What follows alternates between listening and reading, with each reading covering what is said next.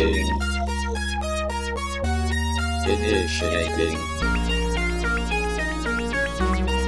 machine learning. Executing. Welcome to Machine Learning, a pod about the machine by Pod Against the Machine, the only podcast with a supplementary podcast with a 25-word title. I'm Jero. No lies detected. I got it. Yep. Welcome to this podcast that Jeff got it right on the first time, but I got it right every time I did it. So I got points for that as well. My name is Zach, and this, I think, is the start of the recording. It's been pretty unclear for the last 4 minutes what I'm doing. Hello. That's the end of my duties, right? Yeah, that's definitely the only thing you have to do as a host. Now you have to recap all of the episodes from memory. Yes, now is the portion of the episode where I pull it up on my favorite podcast app and look at the titles of our previous episodes and attempt to remember what transpired during that time. Well, to help you out a little bit, we, what did we do? We left off right after Vargas was brought back to life by his friendly, wonderful mother. Oh yeah, you died, but then you came back. And you stayed with us forever, right? That's how the story goes, Jero? Yeah. He got brought back and is still a member of the Very Capable Four and will be forever. I spent way too much money on that branding deal to ever try to swap out a PC. But yeah, she brought him back and then she says, hey, surprise, I'm still alive, so are these two dudes come back with us right now and leave all your friends behind?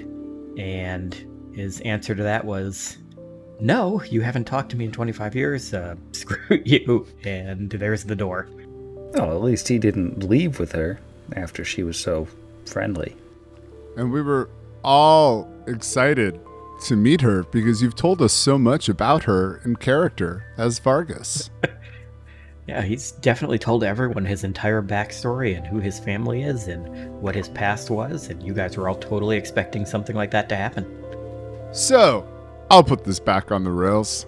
And this one goes out to some of the GMs out there. Sam, how did you feel? This happens from time to time, where narrative control is shared. And, granted, this is a collaborative storytelling podcast in this game that we all sit down and do. But in this instance, I believe this was the episode that Jero told us that they were going to bed. How does it make you feel? I think that might have been the last one. But yeah, Jero and I were frantically typing back and forth in the Discord while I was trying to run the game and get us to there, while Jero was also like figuring out what on earth he was going to do. Yeah, I was rewriting a completely different scene to fit the narrative of happening in Scrapwall with Vargas dead, which were two things that originally did not have anything to do with the scene of her showing up and demanding that he come with her. So that was a pretty serious and important change to that particular scene. As well as having it happen live in front of the other PCs was a pretty serious and major change to that scene. Yeah, I mean, from a GM perspective, it was a pretty scary situation because, like, it's different when you're doing this for a show and you have to be like, all right, well, normally Jero, we could stop here and Jero could have like a week or the 2 weeks to figure out what to do backup character wise, or if he wanted to commit to the revive and like we could talk about this stuff. But in this case, we did the death episode and the rebirth episode back to back. Yeah, like, during one recording session. That was all one session. Yeah, so it was like, all right, we have to make some pretty big decisions pretty quickly and like cover a lot of important narrative by the seat of our pants, which is something that, you know, there's not really an equivalent in like you're reading a book and all of a sudden the author has to deal with everything changed on them, or you're watching a TV show and the showrunner suddenly has to deal with the fact that the main character of the show pieced out between scenes and you have to rewrite things on the fly or something like. It was stressful. I think it came out really good, but it was terrifying, especially with the conflict building up with Izzy was playing Kira, true to Kira's character of being locked into the idea of we need Vargas to stay, we need to bring him back now, and I don't know you people, so you people are kind of the enemy if you're against that. And it got very high tension, and I mean, I think it came out great. The other option was to just recast Vargas as Roger Moore with a bucket on his head, but which is a reference I really hope some people listening get. And in a general sense, this kind of opens up a larger conversation that goes into not only how tables play, but how even different tables tell different stories, is the do you revive, right?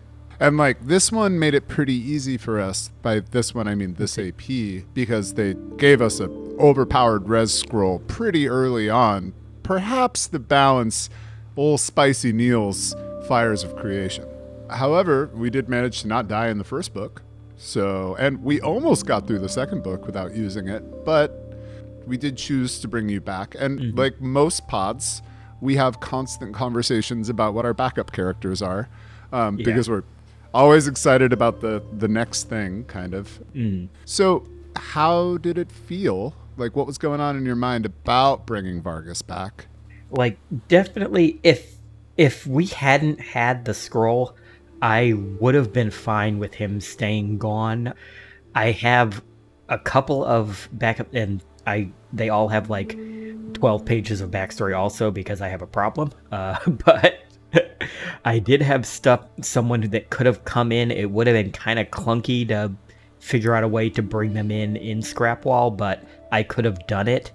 And if we didn't have the scroll, I would have, and I would have still had, I probably still would have had occasionally done intro vignettes of the rest of Vargas' story, just because it was something that existed in universe that I wanted to get out. But the fact that we had the scroll, I felt less bad about, being he can probably come back, which is basically what I wrote Sam.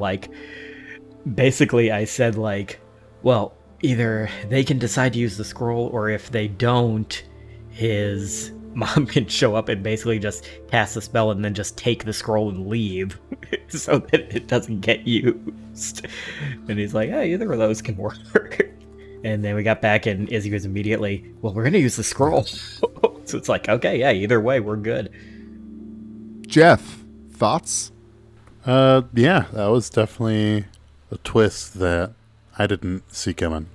Which I know shouldn't be the case, right? I mean, how many times does a character die and then their mom shows up? I mean, it's a fairly tried and true model at this point, but still, I didn't see it coming to the Vargas. Yeah, it was, in the end, it was all worth it, because Vargas decided to stay with the party forever. So we don't feel like any resources were going to be expended. And we were all on the same page. Yeah. Nope, he stayed together with everyone forever. His mom was very rude, so he definitely did not decide to go seek her out for training anyway on his own or anything. He kicked her to the curb, and I'm pretty sure we'll never see her again. Yeah. Well, and whoever dies gets to play Vargas. That's how it works. Since he used the scroll, he's now everybody's backup. So whoever it is, that we come they in, just get to kick me out and play him instead. While playing our own backup character at the same time. Yeah, no. But it gets into an interesting thing. So in long-term campaigns that you all have played, or just kind of maybe your own personal preference, are you a die or revivify sort of person? And we're assuming that both are present, that the latter isn't too much of a resource strain on a group. So let's kick it off with Sam, because he is to my digital left. I am, generally speaking, not a big reviver of characters, historically speaking. Partially because, I make too many characters and I fall in love with my backups. And, I get into a situation where, I want to play a new character. I've had a couple exceptions to this where like I just felt like the character's arc just wasn't done and I needed to keep them going. But usually, I mean, I've got 30 more in the hopper, and I like stories to have endings. So, you know, if the character has like kind of finished something, had some complete story arc, and then they die at a point where it feels like it can be a satisfying conclusion, I'm pretty happy with that. All right, let's keep rolling in that counterclockwise situation. Jeff? Yeah, I am nearly always a just let the dice tell the story kind of guy. The one time in a play-by-post, I did have a character die because, of course, I failed Fortitude save against like a cloud kill, and they were reincarnated because there was a scroll of reincarnate, and they came back as a goblin. And in this particular campaign, goblins were one of the very much bad guys of the region. So my character was persuaded to basically try again. One of the party members will CDG you and will reincarnate you again. What could possibly go wrong? And so he did come back at that point as a human, but was kind of, he had some serious trauma from that whole experience. And yeah, I think that's really the only time I could think of where I've let that happen. And it was, I don't know, obviously a weird situation, but by and large, it might be difficult should the dice tell a story that has a rather anticlimactic end. It might be harder in the moment if, say, I'm playing like a gunslinger / paladin, and maybe they eat bad shrimp and fail some fortitude saves and die. That'd be pretty lame. But hard to say. I'd probably have somebody come in with an iron gut. Because like Sam, I also have so many backup characters. I never want one of my beloved characters to perish, but if they do, I've got some options. Jiro? I'm usually if they die, they die Ivan Drago person.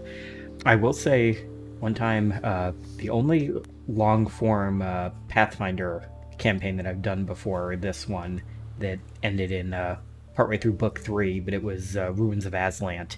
And I did have a PC that died the very first day we stepped foot on the island that I was kind of upset about because I really wanted to play the class, but I just made my backup the exact same class. Classic, also their brother. Yeah. And Yeah. Well, the first one was a sea elf sorcerer who was immediately murdered by a choker like 10 minutes after setting foot on the island. Heath.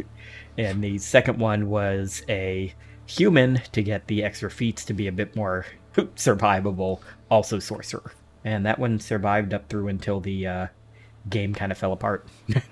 But other times where I've had a PC die in games, mostly in 5e or just in like little module. When it's in a module, I don't really mind because that's basically the end of it. Like they're just, that person died halfway through the movie, oh well, kind of thing. But when it's happened in like longer form stuff in 5e, I'm fine rolling up a new character. I literally had a character die because the GM got upset because that character couldn't get put to sleep. And I was fine with that, even though that character was in the middle of an arc, because it was funny when it happened. Oh.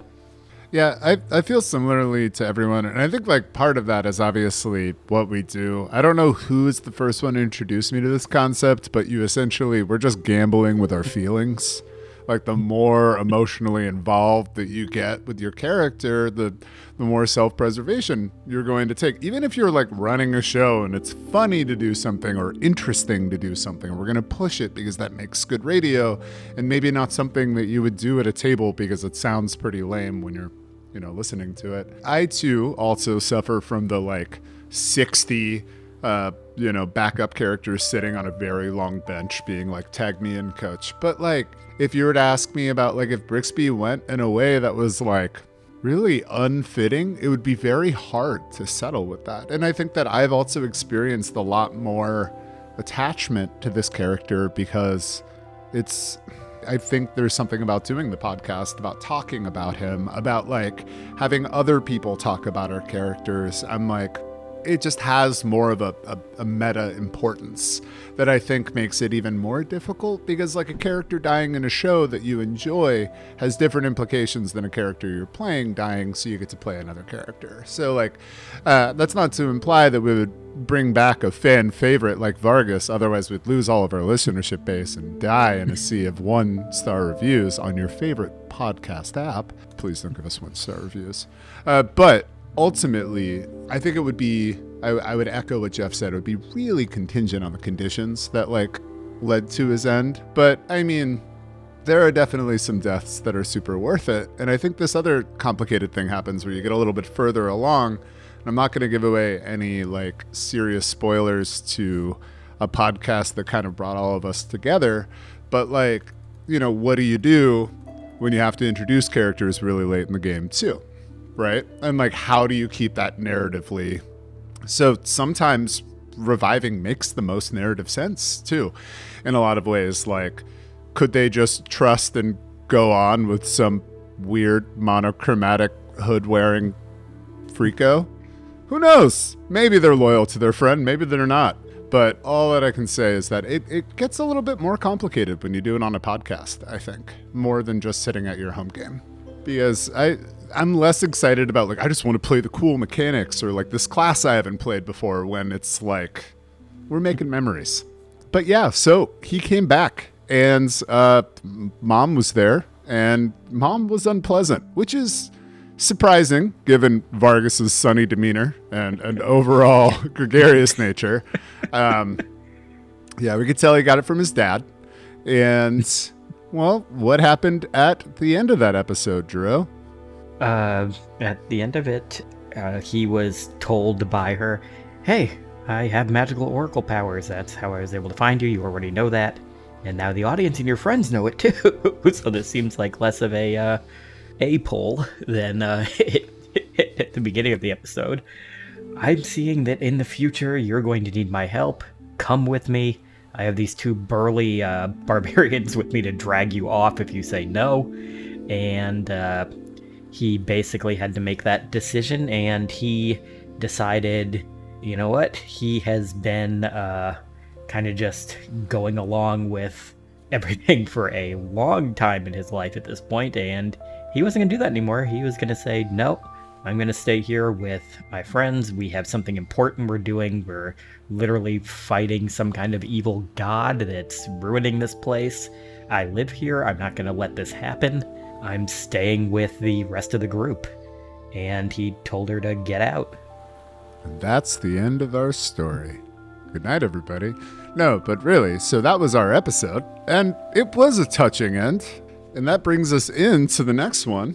71, Chul Runnings, was the party the next day, going back into the excavator, and they found their friend the Chul, who, as we discussed last time on Machine Learning, was a friend. It was eating all those dead bodies that everybody left behind, because it was a friend. But you guys killed it, even though it was a friend. It just wanted hugs, paralytic hugs, and eating you hugs. And we knew it was one of those Chekhov's jewels where you see it earlier and you're like, that's going to be part of later. And it was. But, you know, we mostly housed it, I would say. I don't think that that wasn't too much of a perilous fight as I remember. I think it got some grapple on Kira, which prolonged things, but it couldn't do too much damage to the whole party. Yeah, it was more just kind of annoying than dangerous. I mean, that's a definite. I mean, that one, obviously, ghouls, anything that gets gas, anything that gets paralytic, that's around, like, what is it, like CR 3 up to 6, maybe in there. I'm not really sure where a Chul lies, but like, that can get awful for some of our characters. Primarily at this time, just Brixby. I mean, I guess maybe Vargas had a garbage fortitude save too, possibly. Did you? You must have had con. It was right? fairly decent because he had good con. think he had like a 14 con. Yeah, I had a 14 con too, but I'm pretty sure my fort save was like a 3 or a 4 at that point because wizard. So that could definitely have screwed us up pretty bad. I mean, like Asher and Kira can make most fort saves thrown their way. Mm-hmm.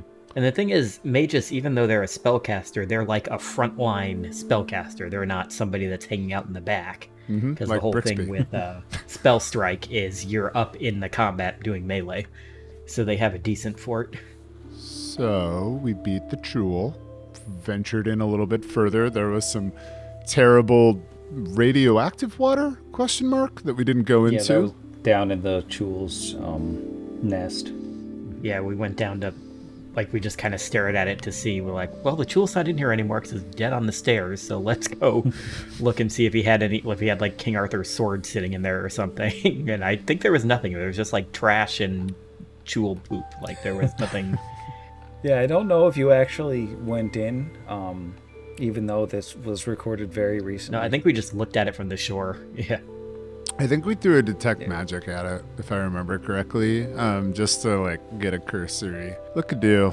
And then, past the Trool, we continued further down in the arena, where we had stopped because of all of the death.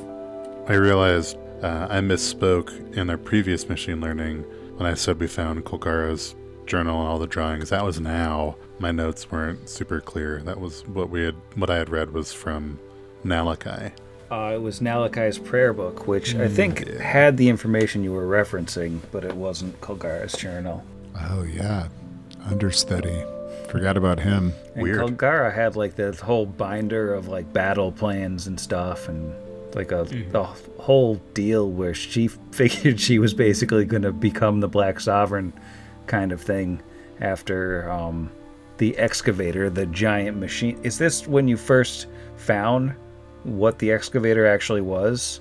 This giant piece of construction equipment? Yeah, I think we've been walking around inside it before, but this is when we realized, like, oh, this is a giant digger.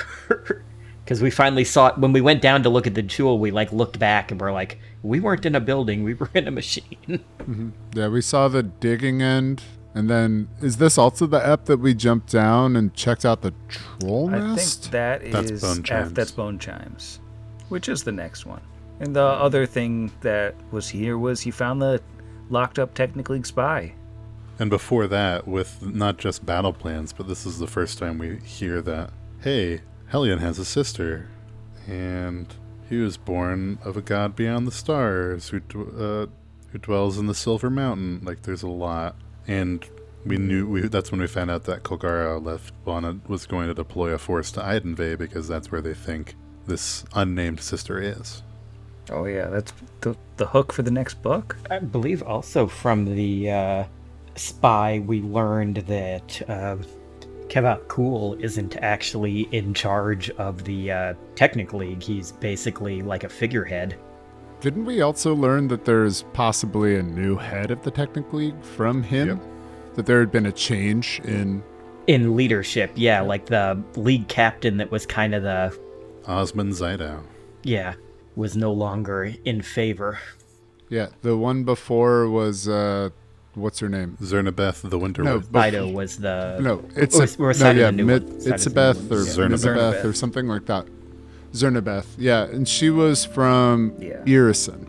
Yeah, she's the Yep. final boss of Reign of Winter. She was a white witch. Spoilers? She left to go be in another AP.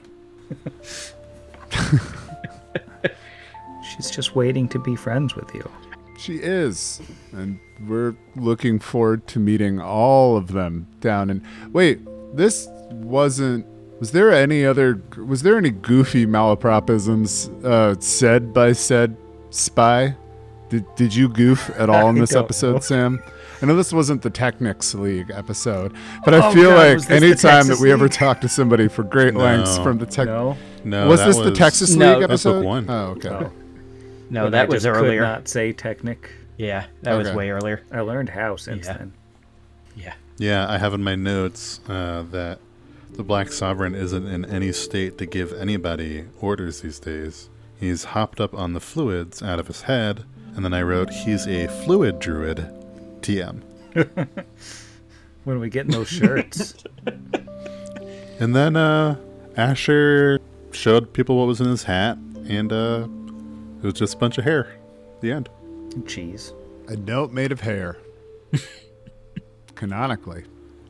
And who was that note to, Jeff? Nobody does it like her. That note was to Cassandra Lee, and it said, "The mountain holds no answers for you. Turn back now. Only death awaits you there." And it was some note he'd been carrying around that was handed down throughout his order of sorts for centuries. So yeah, this was a huge lore dump episode. The Chul was just kind of the tentacled paralytic cherry on top of the sundae filled with information and hooks. Sounds like a pretty tasty treat, if you know what I'm talking about. So, can we jump on into Bone Chimes at this point? So in Bone Chimes, we had discovered that we were sort of in a machine, but I feel like it was really in Bone Chimes that we got a concept of the contour of the machine and like the giant spinny diggy end, right? As well as the holodeck, which showed us some interesting stuff. I'm not looking at any notes. I'm just looking off to the side of the screen right now. I believe that holodeck showed us a schematic at that time for some sort of scary arachnoid situation. It was showing us a prop you could buy from the set of Wild Wild West, I believe. Rough Rider. Jim West, Desperado. Rough Rider. There we go. So we're going straight to the Wild Wild West portion of this episode. So we saw the an interesting kind of arachnoid sort of situation. What else did we see inside of this kind of hall of wonders before we emerged down? Well, someone had hung chimes made of bones from the arm of this enormous excavator, hence the bone chimes in harmony. And yeah, there was the design of the strange arachnid robot, and there was the design of the overall excavator, so you get to see the sheer scale of the thing. Don't know if you're going for something else. Was that all the thing? No. That's all I could think of.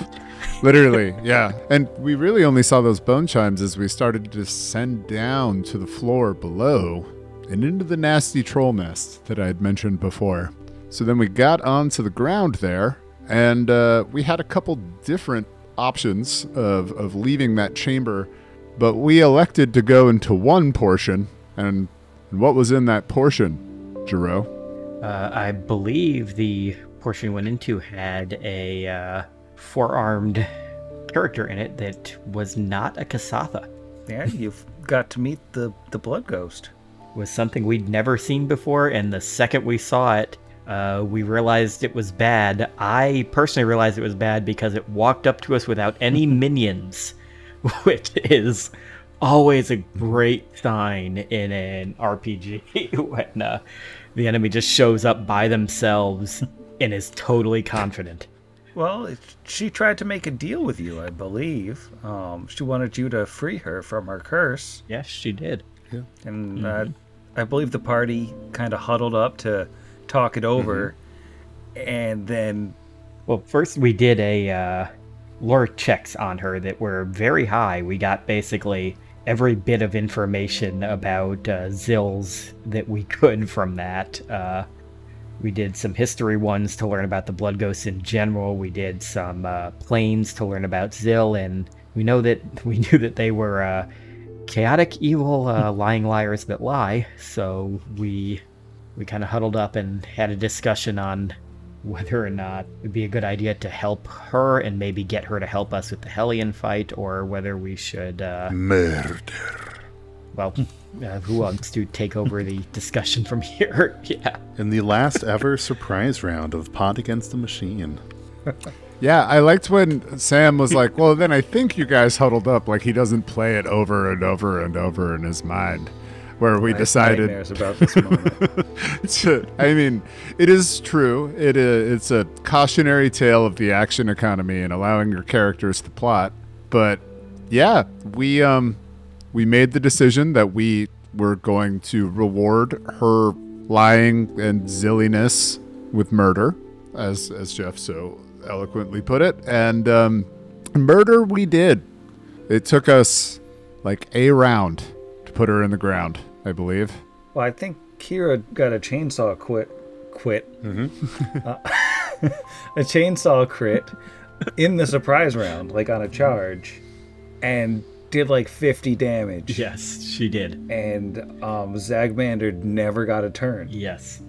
It's kind of embarrassing for you, but it was great for us. Yeah. And you took it super well, and it had no weight on the story you told later.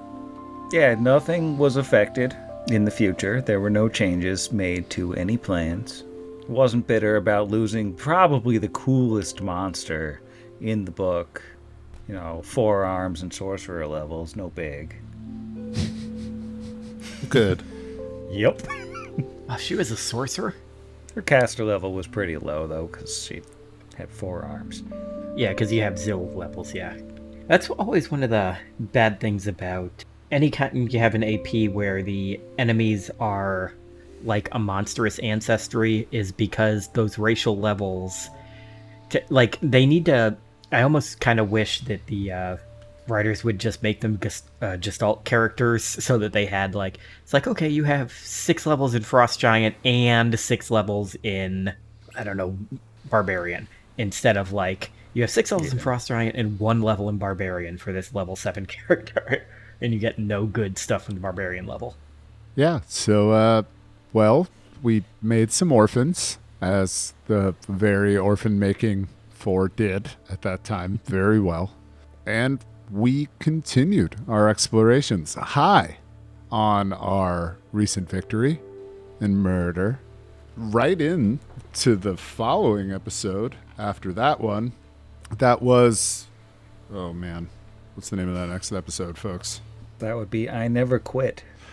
I Never Quit. That's a Zachism right there.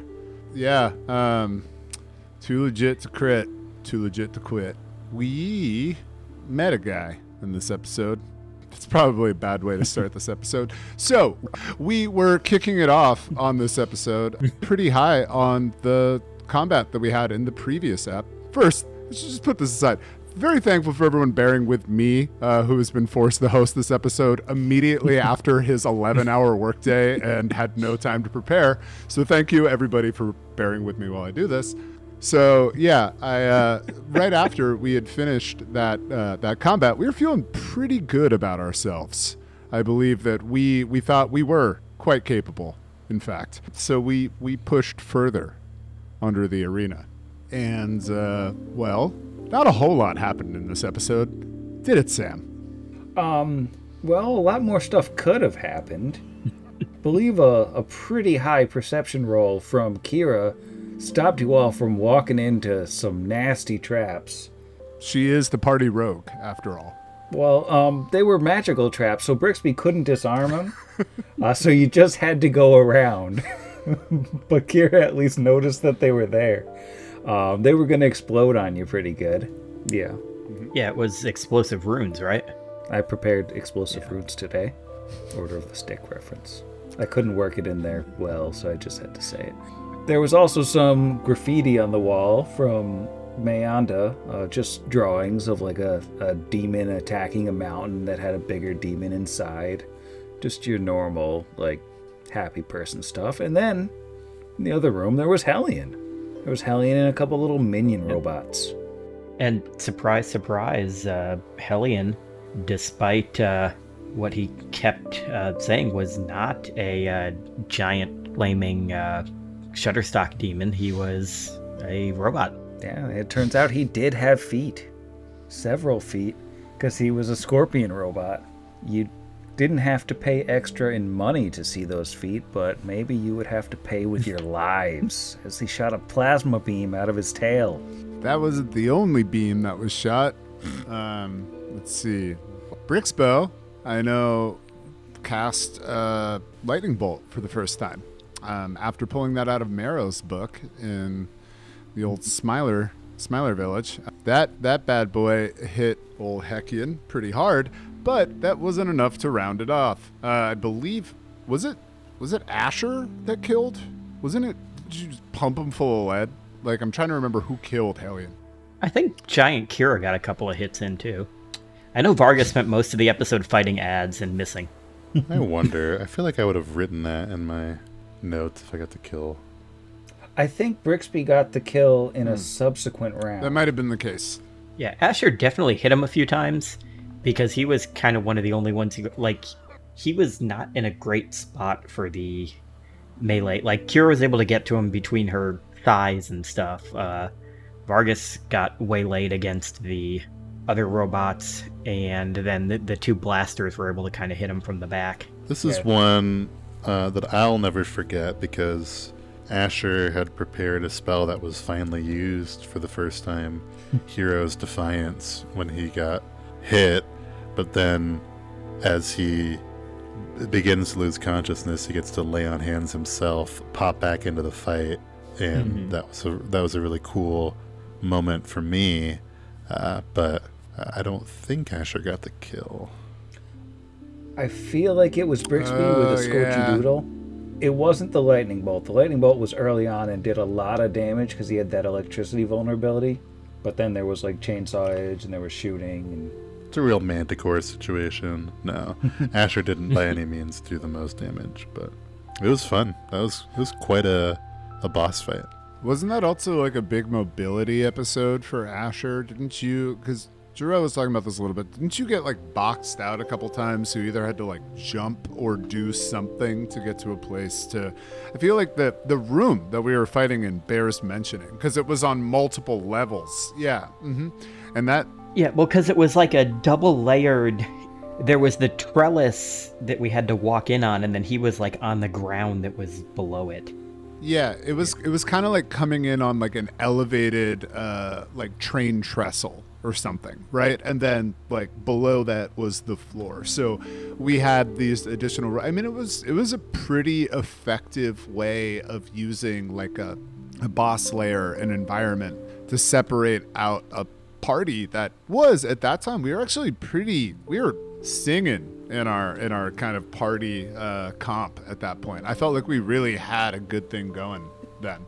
So I feel like that was one of those episodes that split us and scattered us a little bit in that fight, and we were struggling to do a decent amount of damage. But I think that also affected Hellion, because I don't think Hellion got any of us with any particularly big hits.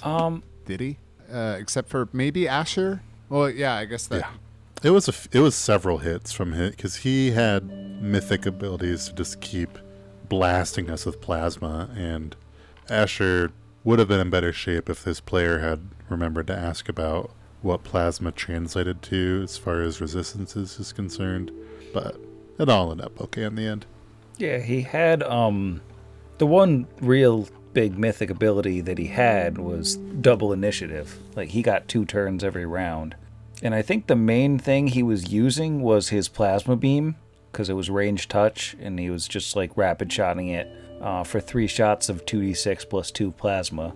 I don't think he ever got to grab and constrict, which would have been nice. And I never had a need to do any mythic surges because he was hit and touch, so he never missed. It's just a big beefy boy who had a lot of HP, but you guys did a ton of damage very fast, so he didn't get a ton of turns to lay stuff out, really. Oh, and he'd exploded. Yeah, I was gonna say, he did get his revenge in the death throes for sure. That certainly thwacked us all mightily. Because I was gonna say that was the boss battle where I was like, oh, that went a little easier than expected. I believe I might have even said those words, and then you're like, hold up. Death throes. Yeah, because I remember we were worried that Brixby might actually die from that because you didn't have a super lot of health left. Oh, yeah. And you had a fairly low con. Yep. Always worried about Brixby nearly permadying because he's a rat who's also a wizard who finds himself in battle a lot. But, yeah, so, I mean, here we are, end of book 2. Or near, I mean, we're not actually ending book 2, but I'm saying like we've beat the boss of book 2. And I'll ask Sam first. How did you think that battle was going to go versus how it went? I mean, I didn't have a lot of expectations coming in. Like, I knew that you were all doing tons of damage as it was. So I figured that probably you could get by the fact that he had hardness 10. Like, Kira had the adamantine sword, and Vargas had a adamantine arm, and Asher had adamantine bullets. So you had ways around the hardness, which is a big deal because, I mean, you're at the end of book 2 fighting something with hardness 10 and 120 hit points. I mean, that's a big beefy boy. Now, his minions were basically nothing. They were just there to draw attention, basically. They clogged up some lanes and basically drew Vargas's attention, which made it a 3-on-1 instead of a 4-on-1.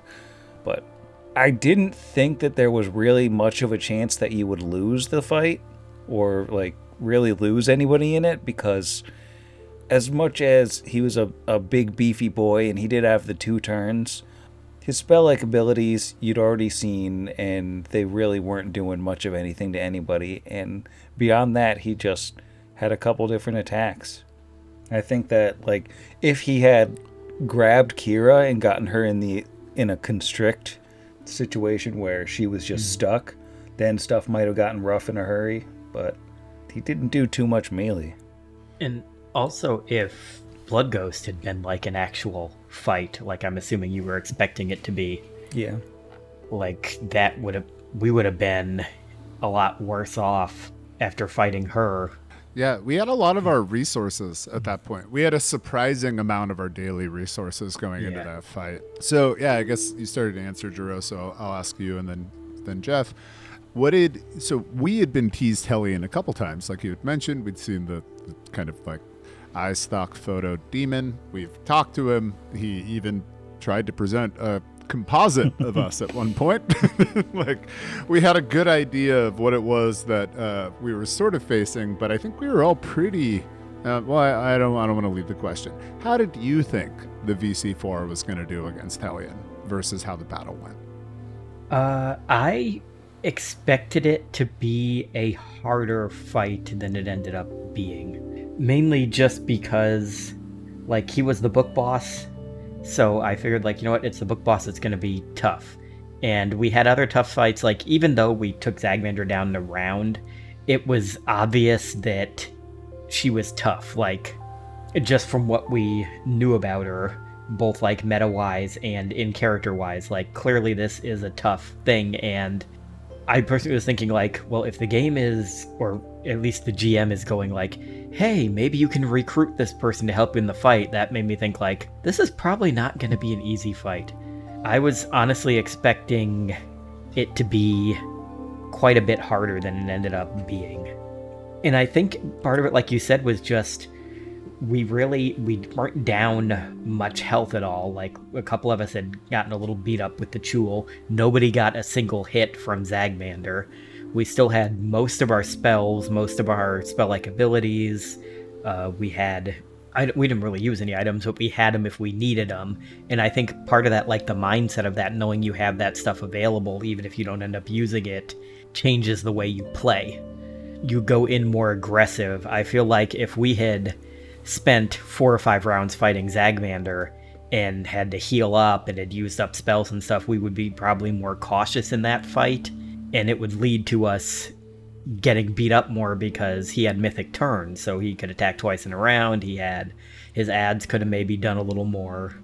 Like, I think part of it was just because we went in so fresh, we were more aggressive than we would have been otherwise, and we were able to kind of steamroll him. Yeah, I think that is a good point. And same question to you, Jeff. How did you feel it was going to go versus how it went? Yeah, I don't feel like it was a cakewalk, for sure, in part because my character nearly died. But I guess I didn't really have a good idea of what to expect.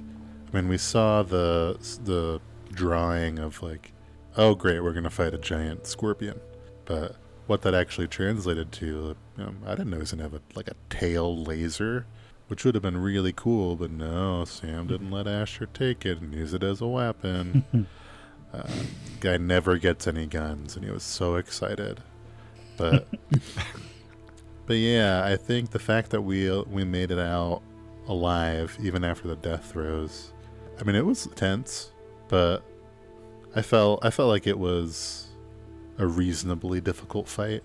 It didn't feel like I felt more concerned with the Mayonda fight than I did with the Hellion fight just at the time. But also by this point we were able to like enlarge and didn't have to feel like there was that ladder choke point. We have all these ranged spells and not just like an acid splash. So we were a lot better equipped for it, but it was still, I felt like this is an appropriately difficult boss fight.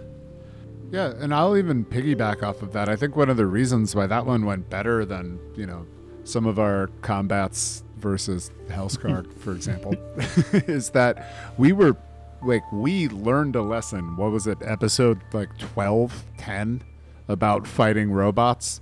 I'd love to know how quickly we entered into the Adamantine game versus other Iron Gods parties. Because we just left. We're like, nope, screw that. We are going to make sure that half of this party, if not 3/4 of this party, can do direct physical damage that surpasses hardness. Because, that really can't be understated. 120 hit points split between 4 characters, especially with the damage that we're doing, is one thing for sure. Add in mythic turns, that definitely upsets a bit of the action economy, which is cool. But man, yeah, if we were losing 10 every time off the top, over and over, iterative attacks from Asher or anything else that, or Kira's big chainsaw hits, that would have seriously changed the outcome too. That can't be understated. We were pretty specialized at that point for fighting things of metal with hardness, for sure. So I think that maybe that would have been a bit more of a difficult fight if we were more of a well-rounded party, because I felt like we specialized. We're good at other stuff, but we specialized pretty quickly, unabashedly so. And I think that worked to our benefit for sure. But yeah, it was a good feeling. The explosion was exciting. Death throws are such a... I've never lost a character to death throws, but I've gotten really close multiple times. And it's certainly an interesting feeling when you've won the battle but lost the war kind of feeling in that way. So, good one getting us there.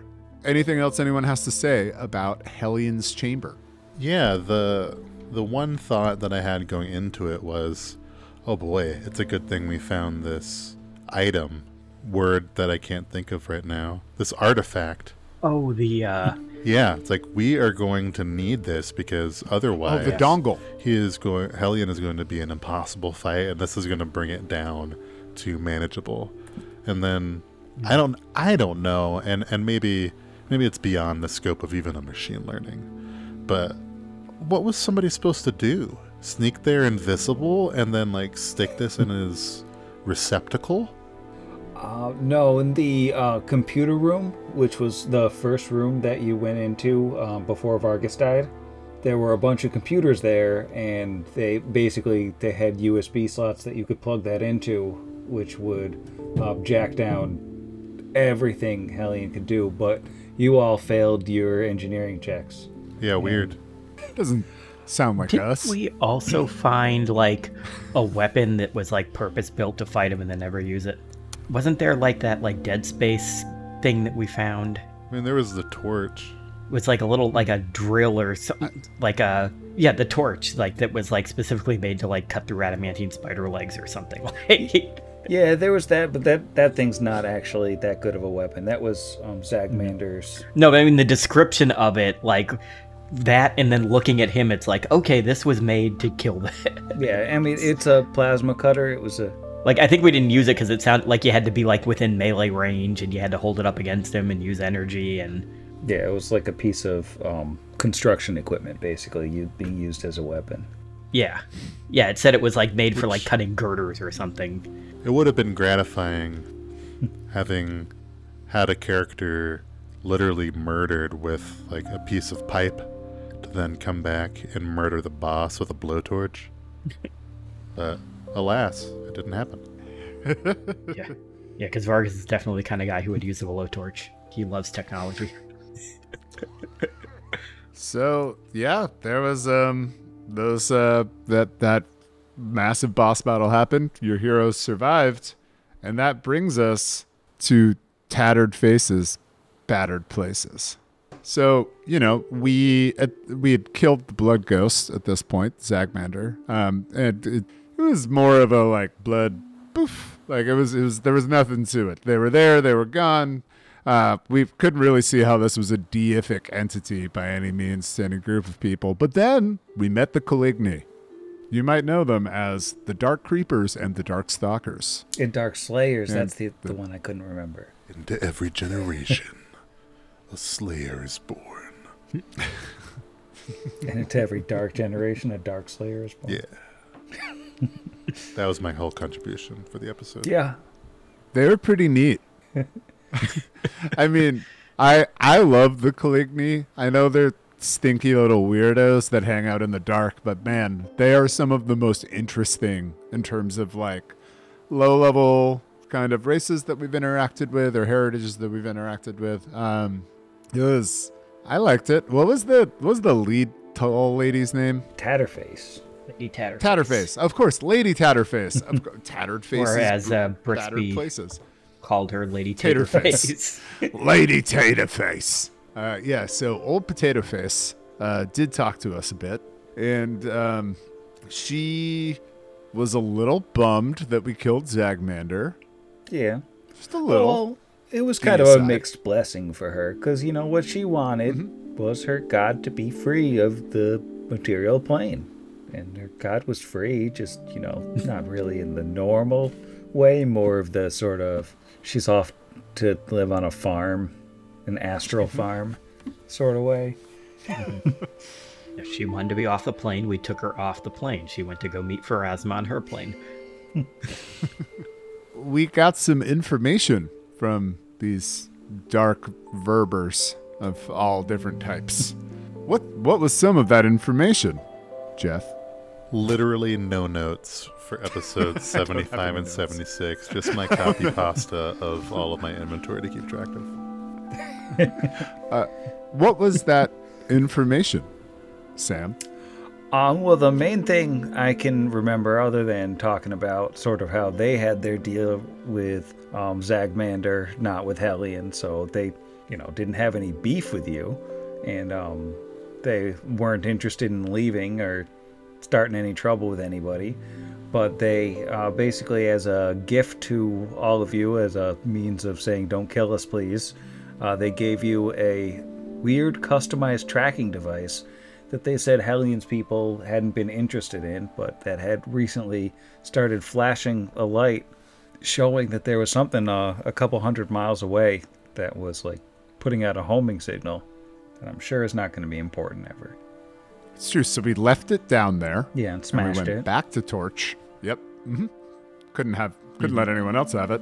So we got that tracking device. We figured it was kind of interesting that it wasn't of note to Hellion or his folks. I thought that was something that really kind of stayed with Brix after that, which was just like, Hellion was like, Sam decided to play Hellion as kind of a doof. Because that's just kind of what we unfortunately forced Sam to do with a lot of his characters, because we approach them as doofs ourselves, or at least some of us as doofs, myself included.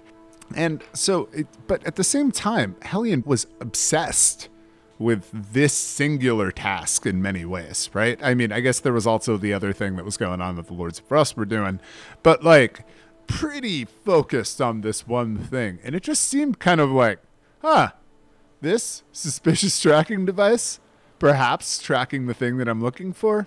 Nah, I'm just going to brood down here with all my legs. I believe is probably how it went.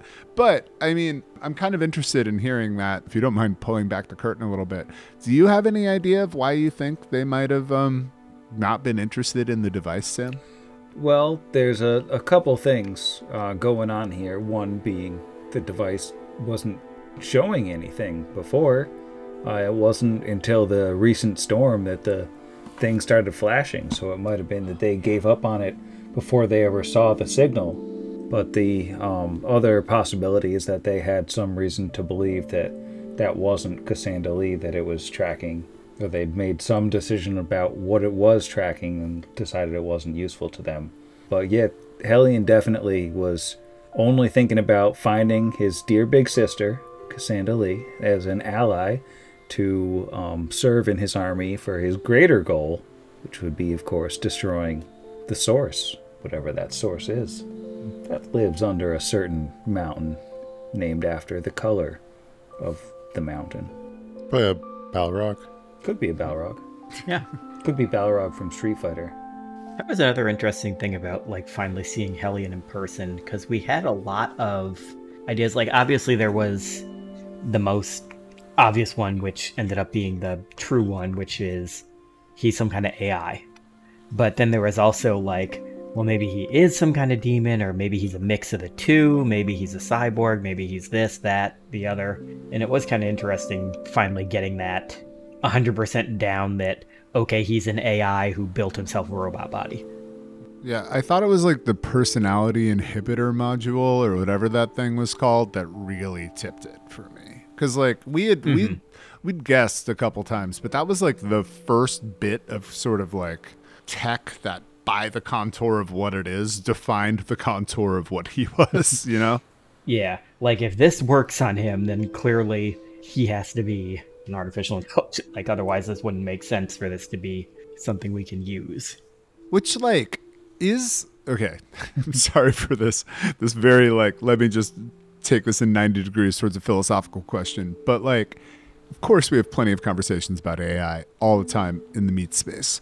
But like, is in a world of magic and spontaneous generation and reincarnation and anything else, like, I mean, yes, this is technology from beyond the stars, but like when all of that is explained, is an AI that wacky to our characters in game, given everything else you kind of make your peace with in Galarian?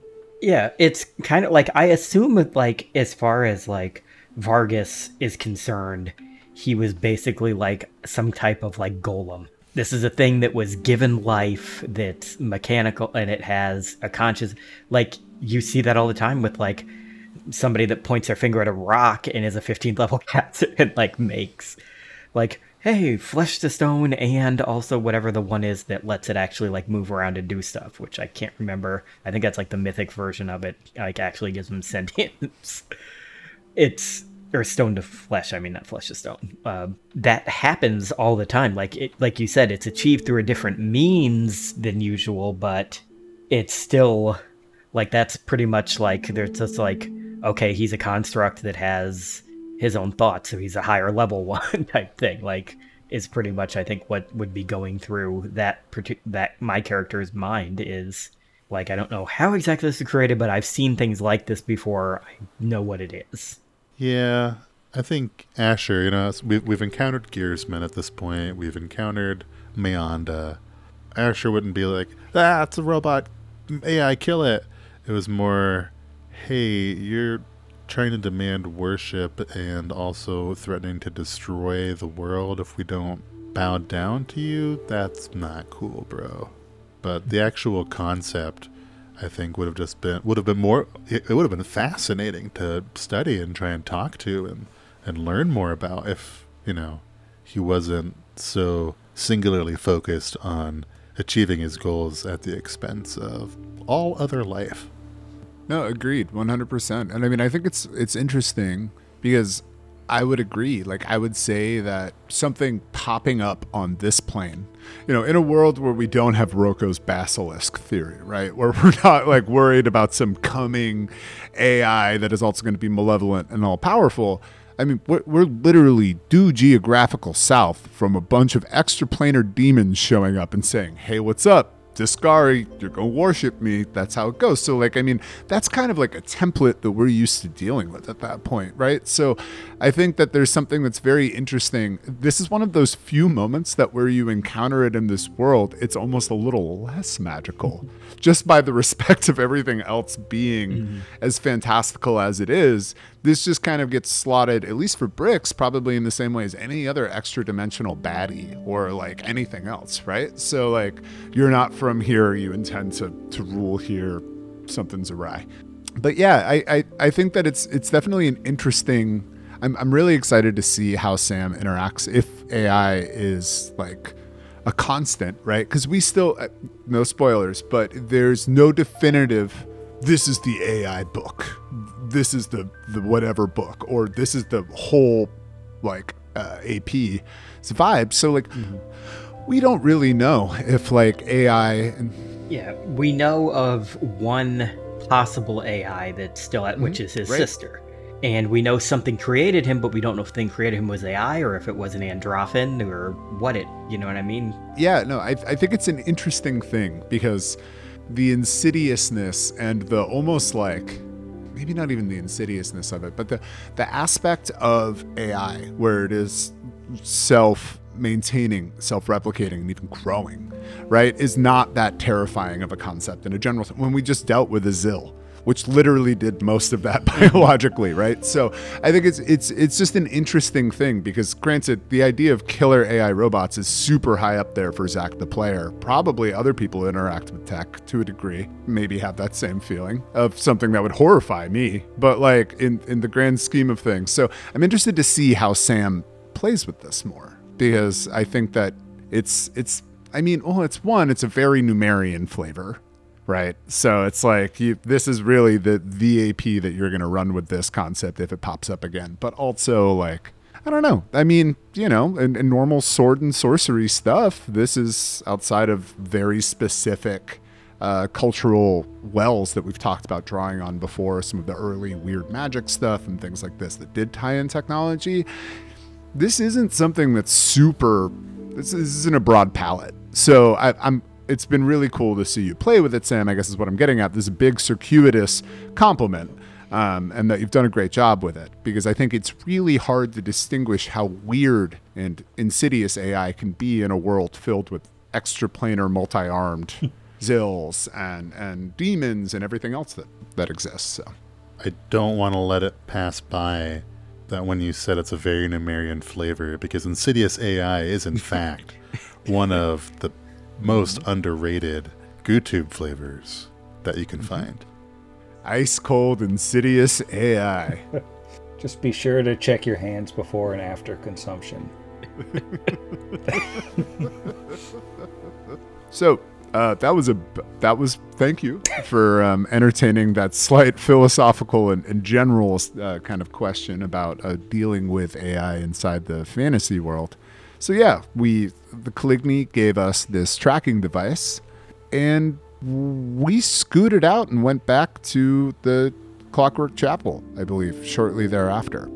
I think the only thing left in Book 2, or what we're officially calling Book 2, is the One More Night Market, where you finally got to sell some of your stuff and also revisit with such fan favorites as Drooly Julie. Yeah.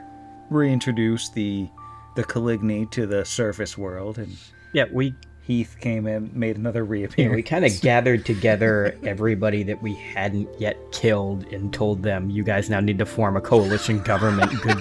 Good luck.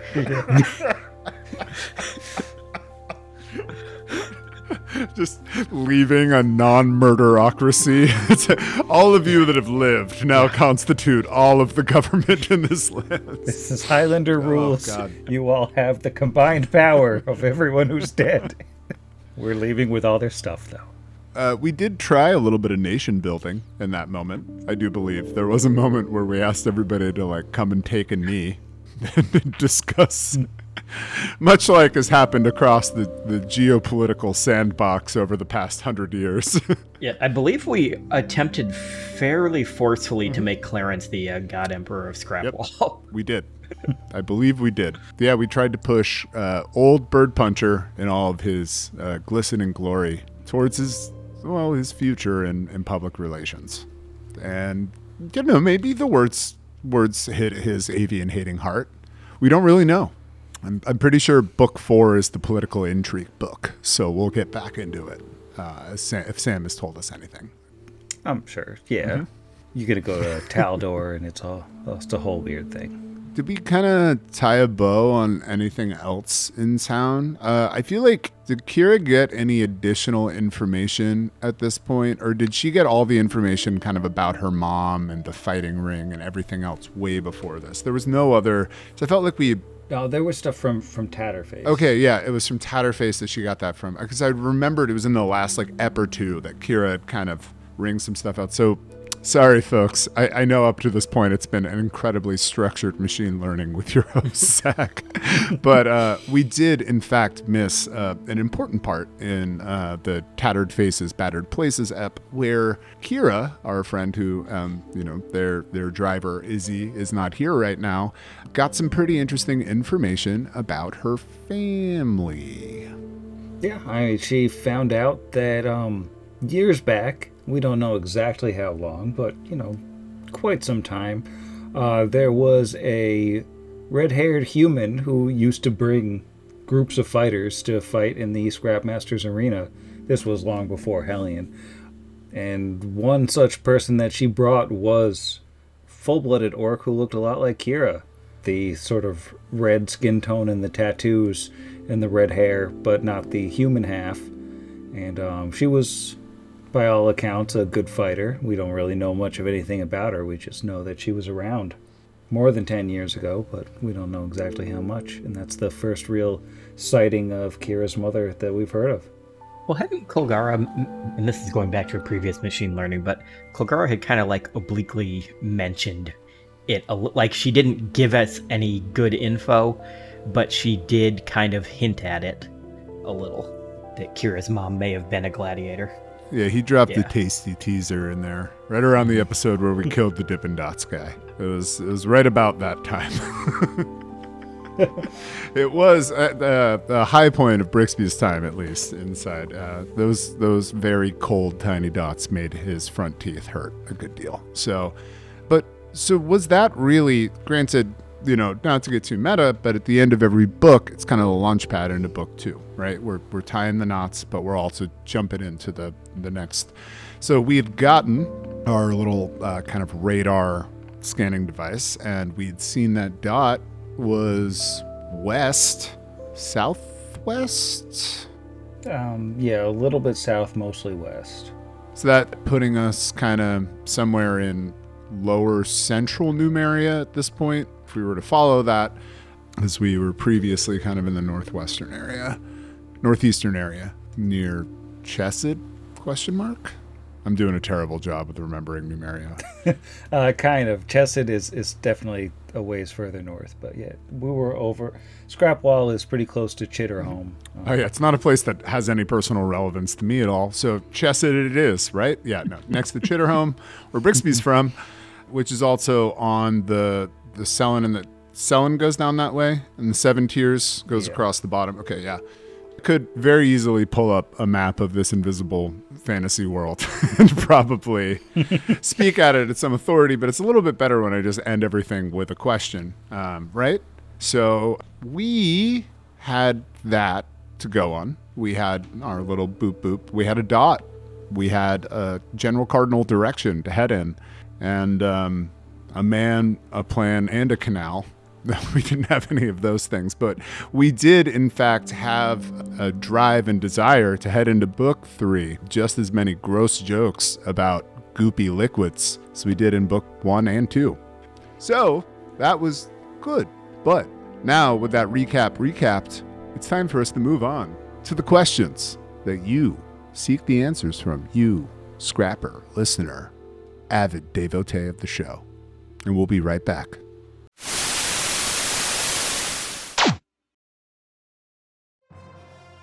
Are you a tabletop gamer who's ready to try something new? Then join the rest of the TTRPG community for Beginner Box Days from April 22nd to 30th. D&D or completely new players to tabletop roleplay games can try out the Pathfinder 2e Beginner Box with experienced game masters. To find a game that works for you, go to beginpf2.com. You'll be able to find all the information you need to join and play, or even be a noble game master. So join the Pathfinder adventure on Beginner Box Days, April 22nd to 30th at beginpf2.com.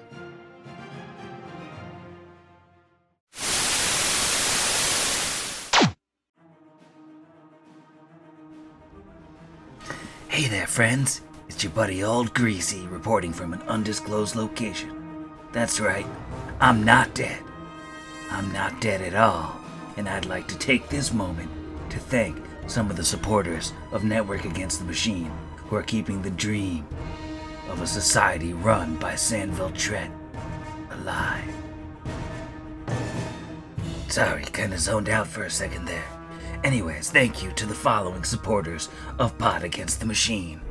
J-Rod, Tim, Z-Mist, Feral Dark, Clessy, Jeremy Deering, Mark Wiggins, Sean McD, Bellendora, and Yair Goldberg. Thanks all of you for your support.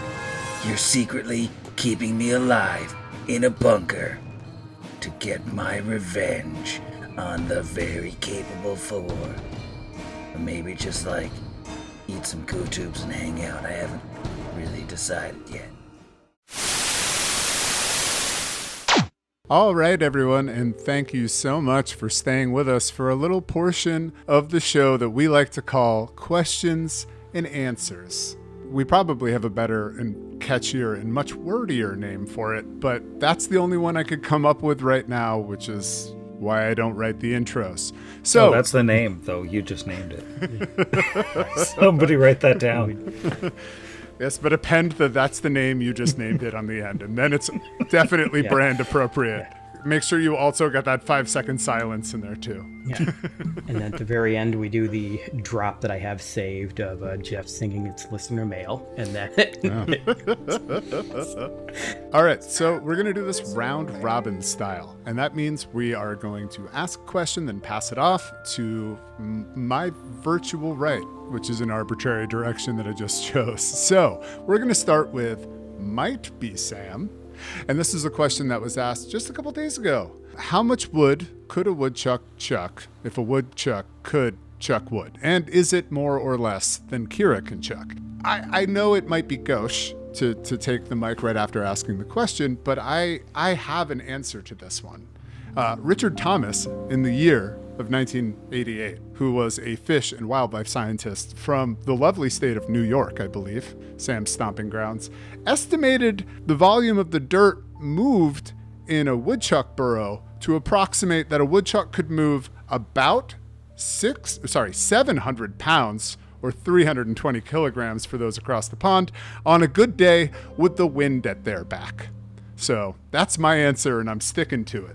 It's a lot of wood. But is that more or less than Kira could chuck? I'll leave that up to day? you now that we've empirically discovered how much wood has been chucked by the woodchuck. Well, I don't have Kira's character sheet in front of me, but I would imagine... Neither does Izzy. What? The same show.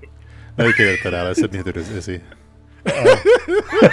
That's a very good joke.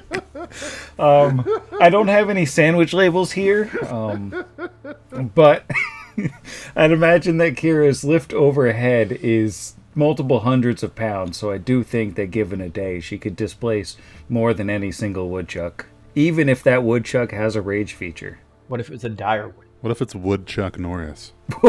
Fair point. And what if she's chucking the woodchucks that are chucking wood, and it's just an exponential... I mean, could a woodchuck then theoretically weighing far less than 700 pounds themselves also be chucking woodchucks that are chucking their own wood? I think at some point in this conversation, we owe Terry Pratchett money. Well, if a woodchuck had a woodchuck nunchuck, not to be confused with gopher chucks from the famous Steve Fist. Odenkirk movie, Kung Pao Enter the Fist. Yeah. I didn't have any finish. I just wanted to say woodchuck chucks, and then I remembered gopher chucks as I was saying. That was all I had. So I'm done speaking now for the episode. And thank you to our sponsor, Kung Pao Enter the Fist. Which I will interject as equally relevant as anything we've answered to this question, minus Zach's scientific answer. Something I enjoy about the Kung Pao DVD, and for our younger listeners, a DVD is like a plastic disc that has a movie on it. You have to put it in something like a DVD player. But in the streaming world, you'd never know. But they had the actual audio track of what they were saying, not what was, not the dubbed over version.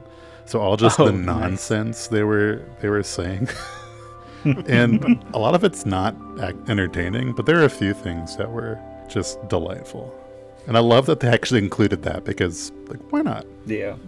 I think 16-year-old Sam highly recommends Kung Pao Enter the Fist. I love Jeff explaining a DVD. It's like the ghost of a movie haunts a tiny, shiny frisbee, and you have to exercise it. You have to pull it out. You shoot it with lasers. Yeah, if you've ever hung out in our Discord and sat through me watching a movie I like that nobody else wants to watch, more often than not, that was from a DVD rented from a library. Rented, like on Played Amazon? through the DVD player that I had to pay money to put into my computer because they don't come with them anymore. I still have a VCR in the room behind me, so. Proud of you. Well, it's a VCR DVD combo. I had one until this house. This is the first house I've lived in that I didn't have a VCR.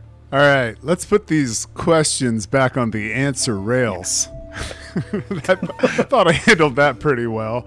All right, so Jero. So this one from Machinani Gun. You get to stock a vending machine in Numeria. What do you put in it? And I guess I'll answer this in and out of character. Out of character, probably Mountain Dew Zero and Wonderful Pistachios, the pre-shelled ones. You don't have to break your fingers into pieces on trying to peel the shells off them. And in character, I think Vargas would probably, he would probably burn a vending machine if he saw one, to be honest.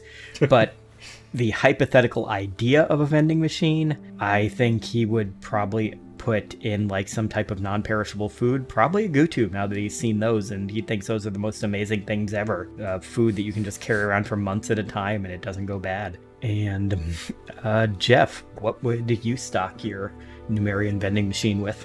I mean, in character, obviously GooTubes. Just so many different flavors of GooTubes. And maybe not, the same flavor in the same slot. You just don't even know. You know what's in front. Maybe.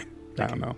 Could all be mystery GooTubes. A Goochapon? Oh, you gotta have all the labels turned backwards. That'd be ideal. Out of character? Probably because I enjoy them, just different flavors of caffeinated sparkling water. Because I am just elite like that. They make caffeinated sparkling water? Oh, yeah. Bubbly and Oh my god, I need that. Are the two that I see the most. Not all of them, though. You gotta look for Bubbly Bounce. The best one, multiple slots for the white tea and Fuji apple. You can get caffeine powder and caffeinate anything. True. Water, coffee, mid-morning Your children. depression. Yeah, both of those are good ideas. I guess because I talked out of turn, I get to go next. In character, Brixby, seeing that everyone else would choose GooTubes, maybe would make his... I mean, is there any competition? Is it like a GooTube monopoly? Do we have a different... You know what? Goomeria tubes.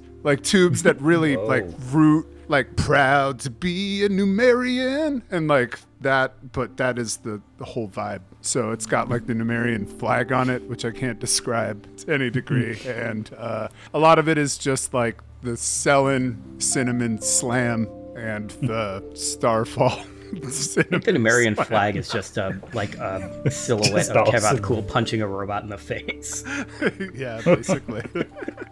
So out of character, I guess we're putting stuff in we like. But first, I would do a little fan service to Numeria because I think the most futuristic thing I've ever consumed is still Orbits from the 90s. If anybody remembers these, Yes. I would find whatever weirdo filled their fallout shelter with that and heist them in a lovable, rakish way. And then I would stock all of the vending machines of Numeria with those. And I guess since we're talking about stuff we like, oh man, I can't get enough of those disgusting fried Thai bird chilies from Trader Joe's, even though my insides revolt every time I consume them.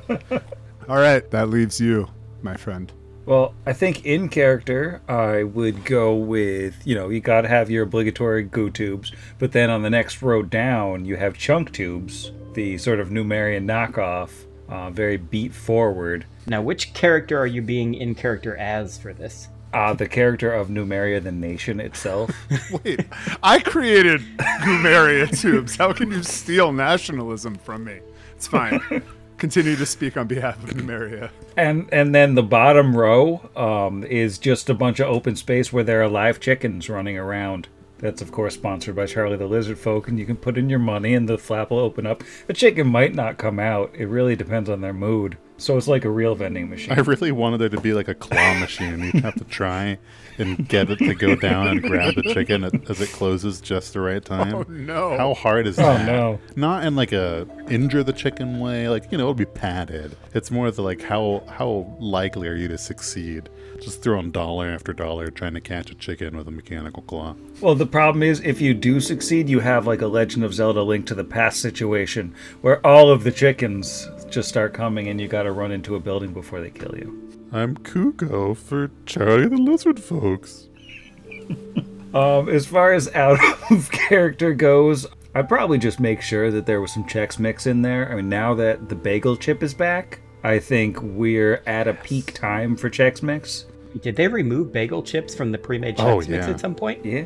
They were gone for years. There were no bagel chips. Well, I didn't And know now that they're because I back. make my own Chex Mix. Well, you don't always have time to make your own Chex Mix. We got kids. Yeah, I love their renaissance after like being trounced by Gardettos in like the 90s and 2000s. I feel like it was a real comeback kid story. Maybe that's just the narrative I impose on snack It's food. just big snack mix, man. They've got in your ear. I'd like to thank my personal sponsor today, Chex Mix. And of course, we all know that Izzy's answer is peanut butter M&Ms. Ooh. PB&M's good. All right, who's to Jiro's right for question 3? That would be you, Sam. Oh man, I had to put myself You're back to my into right. the grid view to see who it was. Well, appropriately enough, question number 3 comes from Might Be Sam. And the question is, how many cats are currently in Sam's house? I recently answered this question on an episode of Zone of Truth over at the Hideous Laughter podcast. But if any of you have answers, feel free to chime in.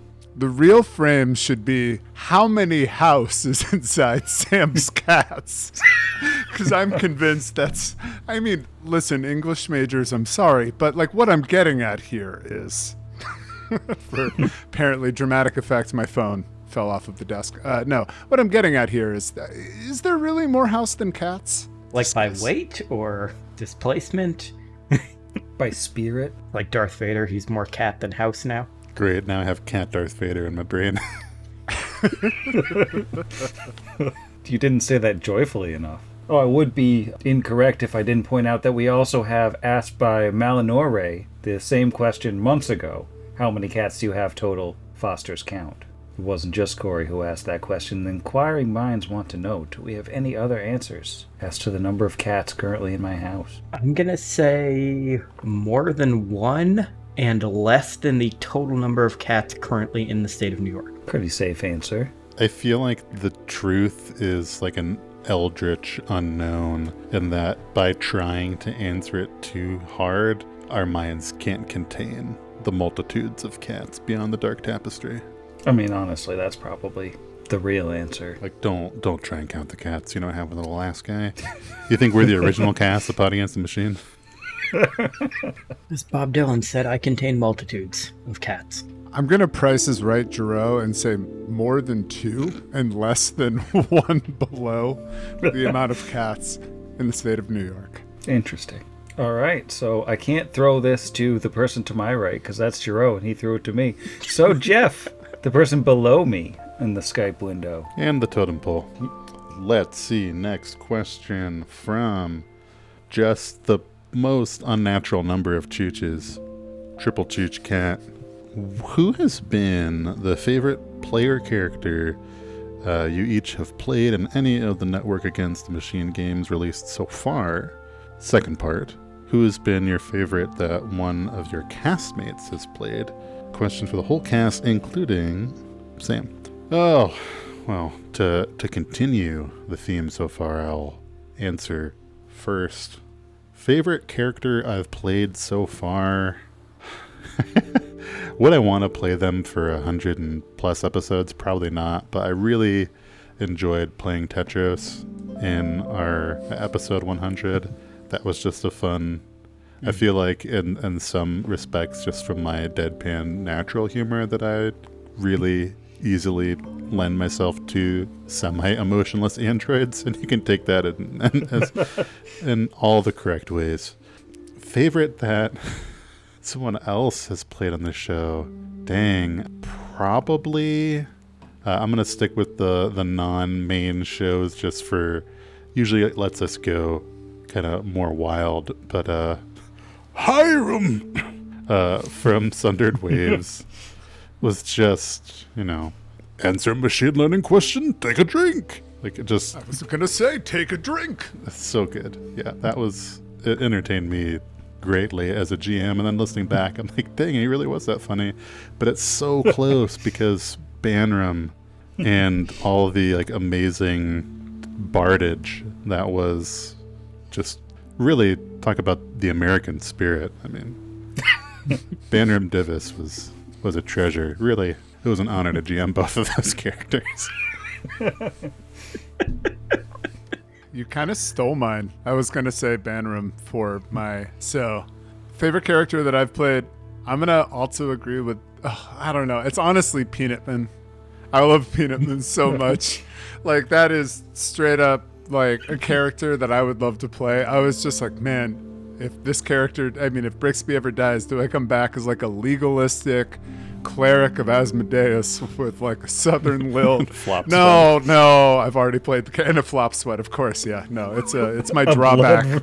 A blood-addled flop sweat. A bloat mage. Well, I do declare the magic's just coming out my pores. But yeah, so I would say that it's Peanutman for sure. And then since I'm not allowed to choose Banram and Balaam, I'm gonna choose Alligator. Absolutely. 100, because I'm from the East Coast. I mean, I'm not the exception in that, obviously. Actually, most of our podcast is from the East Coast. But yeah, no, I mean, Allie just really like strikes a chord of a certain semi-mid-Atlantic experience that I've had multiple times. And yeah, Izzy is just amazing at that. So that's mine. Juro. Tossing it too. Oh. So characters I've played, I'm going to say Hal, the skeezy used car salesman Gray, pretending to be a halfling, who is the only one-shot character I've played twice, just because it's just a lot of fun playing a character that's like blatantly not a fantasy character in a fantasy game. And as far as other people, my number one would have been Peanut Man, and my number two is going to be Allie, so... No rules saying we can't repeat, although I appreciate y'all loving on all the characters. Yeah. Are we allowed to pick things that people have played but not in our shows? Because Zach's cleric of Abadar... Oh, he was so... having to roll was amazing. Watchword and has not listened to that, was terrible. He was exactly what you would expect a Inquisitor of Abadar to be, and I think I said cleric by accident. But yeah, no, that is a very fun character. But keeping it in network, I think I'm gonna have to go with Sam's character from our Cthulhu game, Colm Driscoll. Colm His Stickman weird, Driscoll. reedy voice, Stickman. Emaciated Jesus. Yeah. It's Sam. Well, my favorite character to play is a pretty easy one. I have fewer to choose from than most of you, but Banram was so much fun. And just having, like, it had to be at least 15 tabs of, like, motivational speeches and song lyrics. Yeah. And just closing them one by one, basically every time I had a turn. That was a lot of fun. Let's see. Favorite character that's not mine. Let's see. There's so many to choose from. And, like, of course, Peanutman was great. I loved the dynamic of Tetros and I cannot remember his Lysander. Lysander. Yes, I just love how much Destros hates Lysander. Me too. Oh my god. Oh, it's so glorious. Oh. It's Chef Kiss. Stupid characters. I play nothing but stupid characters. Oh my god. And then I gotta give a shout out to Alwyn and just how outright bonkers off the wall he is to just like have anyone deal with him. As a GM, like he walks into a town and he's got a giant bouffant of hair covered in a hood. He is the Leslie Nielsen of Numeria, in that he is a complete straight man who has all this weird crap happening that he refuses to acknowledge. And he's the weirdest scrap of all, though. That's the thing. He plays everything totally straight, despite the fact that he's clearly from space. Whoa, spoilers. It's not from space. Before we get too far, I just want to say, as the GM for Banram, I love how much you did the like pistol phenom stuff and literally never fired the gun once. I had no intention of ever firing that gun. Yeah, you were too busy, on like your character sheet. yeah, like just Tony Robbins, the bard. I fell absolutely in love with the 2E bard, just building him and like realizing that like I could do the pistol phenom archetype that's just charisma based. All you have to do is have a gun. You don't have to be any good at fighting. All right, and we're gonna close it out with one of our favorite people named Rain Zero on the Discord. If Hellion were a chip flavor, what would he be? I guess we're continuing the terrible trend I started. Is loser a chip flavor? Ooh. I know they have like full dressed up in Canada. Wow. Do they have anything else wacky like that? Yes, it is, but it's pronounced Cool Ranch. Oh, wow. I guess I'll go with a shrimp chip because he's shrimpy. And that's my answer. Over to Sam. I was going to go on a very similar theme. I was thinking because he's in an arachnid robot, and there's something fishy about him, probably like the crab flavored chip or like a prawn kind of thing, something that I would never eat. If I saw a picture of Hellion on a bag of chips in that Numerian vending machine, I would steer clear, and I don't think I'd get anything from the vending machine because it's probably radioactive or evil. Which goes nicely into my chip flavor combo of motor oil and uranium. Because he's a radioactive I should have robot. said blue Takis. Jiro. Like the blue talk, I was actually thinking like those chips. Bought one a while back. Is those ones they like come in a coffin shaped thing, and there's just one chip the in Pocky, it. like super hot chip. Yes, the Pocky very chip spicy chip. Yes, that has no taste to it. It's just burning, and it's just uncomfortable because it's not the good kind of hot. Dang, that's a and it also read. just takes way too long to go away, which that also works with Hellion, and that's what I think he'd be. I think he'd be one of those one chip challenge chips. I assumed you'd say something like alcoholic Mountain Dew and Sriracha, but I guess we, No, see, I would eat that. This is a person of culture we're talking about here, Jeff. True. I'm sorry. Edit it out. I was about to grab an alcoholic Mountain Dew and hold it up, but I realized I didn't get one yet because I didn't want to grab it until we started the actual episode. Actually, now that I'm thinking about Hellion a little bit more, he was obsessed with dropping that cloying darkness on everyone. So I think maybe like a Mountain Dew pitch black flavored chip, like a Dorito with the Mountain Dew pitch black flavor, and maybe to throw in like a little bit of the fish theme from before and make it a Simpsons reference, throw in clam juice. I was going to say a little squid ink, like twice the amount of squid ink. Was it clam that's juice normally or was it crab juice? No, but it's like twice the amount of squid ink that's normally in Mountain Dew, right? Jero, how much is that normally? Tamaka. Is there like know, a I don't federally read the- acceptable amount, or It's like just below the legal threshold. However much they can sneak in without the FDA noticing. So was it clam juice in the New York episode of Simpsons, or was it crab juice? It was crab juice. Oh, no. Oh, my eternal shame. I have Mountain Dew or I have crab juice. Ew. Ugh, give me the crab juice. All right. Well, thank you so very much for your questions that we answer, which, in case you were wondering how we came up with the title Questions and Answers, no, we're calling it that now. It's actually mostly because you ask us questions and we answer them. If that isn't clear by the end of the segment, we haven't done something right. Thank you again for joining us for Machine Learning. I'm going to the bathroom. You should probably wait until you get to it. We're already in one. Have a good What is time. the call and response to that? Like, Hope it flows we well would for say you. good night. Don't forget to flush. Don't eat the urinal cake.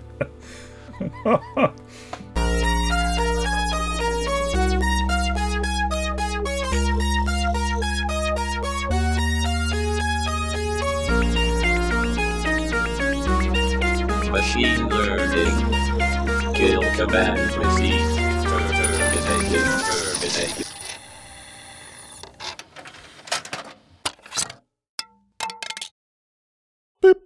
We're making Zach host for. No. I can't even remember how this thing starts. You just basically have to sit there for 5 minutes struggling to remember the name of the show. Oh, yeah. I mean, do we In not the have next 5 cue minutes cards? to say it all. What is it? Oh, man. You know I'm not going to remember it. I am the worst of all the rememberers of all of you of our lengthy episode titles. Not to add Someone any wants- pressure, but Jeff did get it on the first try. I mean, that's not going to make me get it anymore. Welcome to Machine Learning, the other podcast we do, but not the other one or the other one. It's the one that has this many words in the title that we're doing right now. See? Nailed it. That's why we have Jeff do it. We have to Can go back and someone count that remember? and see if that was 25 words or not, because if it was, that would be perfect. That would be Like, is it written somewhere? I will read it, but I like straight up cannot remember it. It's a hole in my brain. Machine Learning, a pod about the machine from Pod Against the Machine, the only podcast of the supplementary podcast with a 25-word title. Machine. I can remember that perfectly, but I cannot remember anything we've actually recorded for the show. Oh, man. Yeah, I had it there, but I lost it between when I said machine and you finished what you were saying. It's just gone. So, Machine Learning, a pod about the machine by the machine. Machine Learning, a pod about Pod Against the Machine.